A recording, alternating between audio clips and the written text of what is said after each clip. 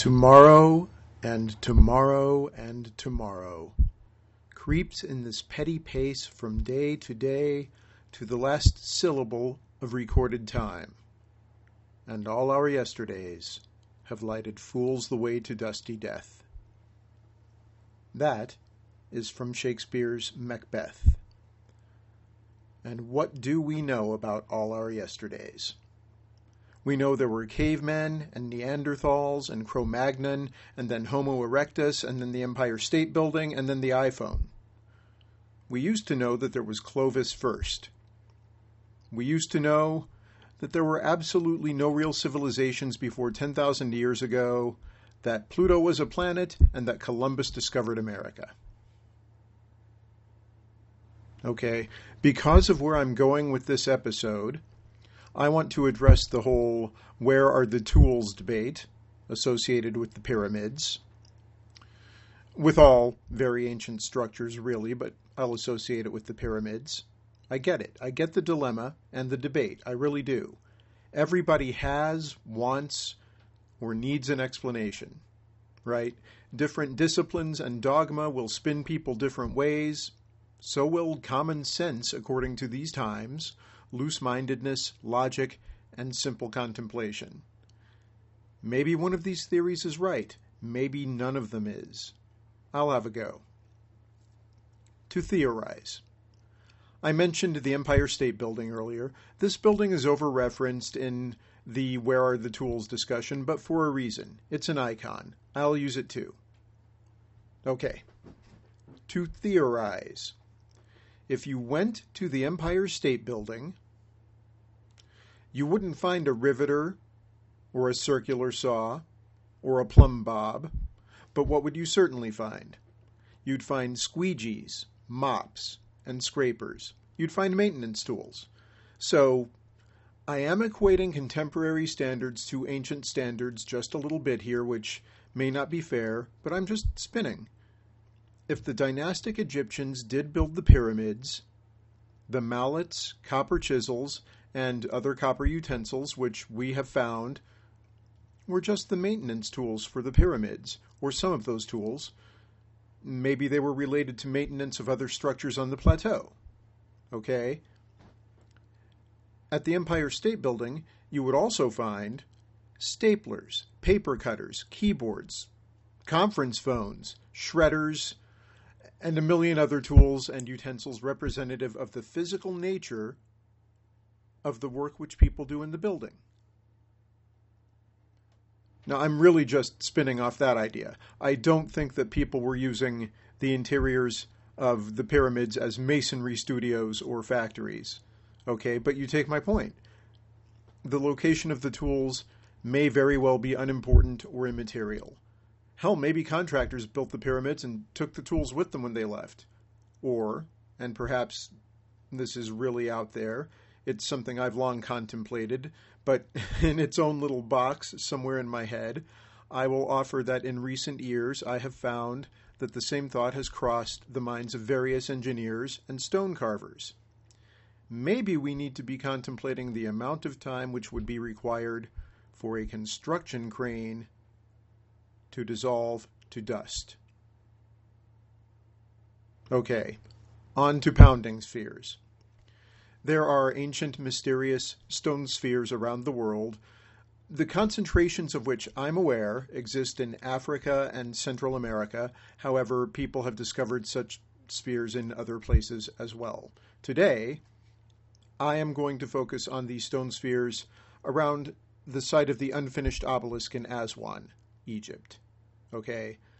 I apply this contemplation to spheres found elsewhere, though. Egyptian obelisks were obviously too massive for people to just push them around or to easily transport with any technology which most people associate with any era presumed to be the era of construction. Okay? To me, solving the mystery of the spheres is only a matter of determining the fashion in which the creators made them. The use of these spheres seems relatively apparent. Okay? Imagine this overhead view. You are looking down from a hot air balloon into a quarry in the Sahara Desert. you can see that within this quarry is an enormous obelisk, which people are cutting from the bedrock. You can see a black outline around the obelisk, which is actually the trench left by the people cutting it from the bedrock. Now zoom in. You're standing next to the trench.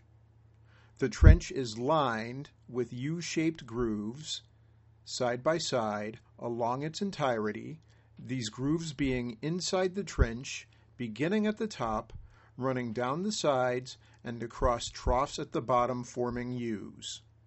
Okay? It's a U-shaped trench, all along its length.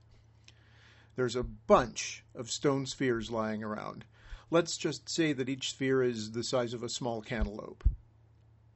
All right, the operating theory is that laborers surrounded what would be the outline of the obelisk and pounded away with those spheres to cut the obelisk from the ground, leaving these grooves.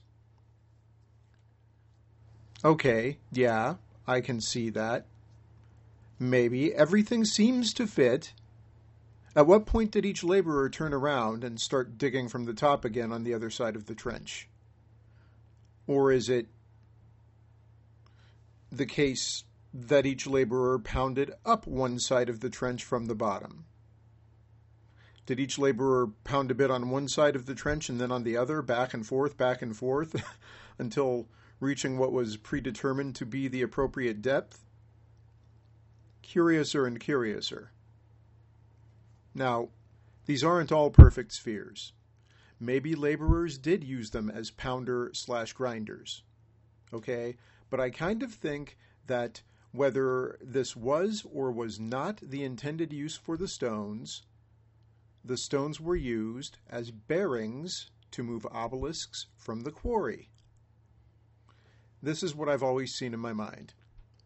2 sets of twin track placed on ties. Picture a railroad track, but wider and with a second track running on each side, forming a slot. So you have slots on ties. What goes in the slots? Between the rails? Bearings. Then you put whatever you want to on the track and employ a pushing or pulling technique to move it. Now, as for how they were going to get the thing onto the track, your guess is as good as mine. And I understand that there may be a little problem here. Where the heck is the track wise? Because there's not one there.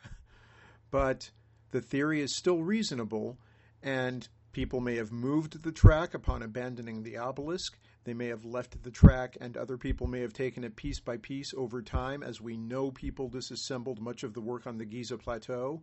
Or maybe, if this site is truly megalithic, we need to go back to that eons and elements versus cranes type of thinking. Over how much time did the track decompose?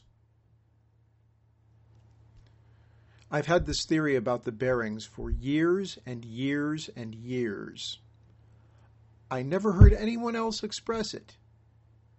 I am certain that people have done so, but I had never encountered it, right? I was recently watching a video about Egypt or the obelisk or the stones, and I heard a lecturer express the idea. As it turns out, had I been more studious, I would likely have found this a long time ago. The well-known gigantic statue of Peter the Great in Russia is actually carved from a block of stone that even the megalithic builders would have bowed to for its size, okay? You know how the people who moved the statue from Finland to Russia did so? They placed it on what was essentially a large railroad track with twin track on each side and cannonballs in the slots. They used poles to push the whole thing. So hey, maybe that's that. Maybe not. Someday, a very long time from now, will stand people who know that all of their yesterdays led us to dusty death. Maybe they'll wonder where the tools are.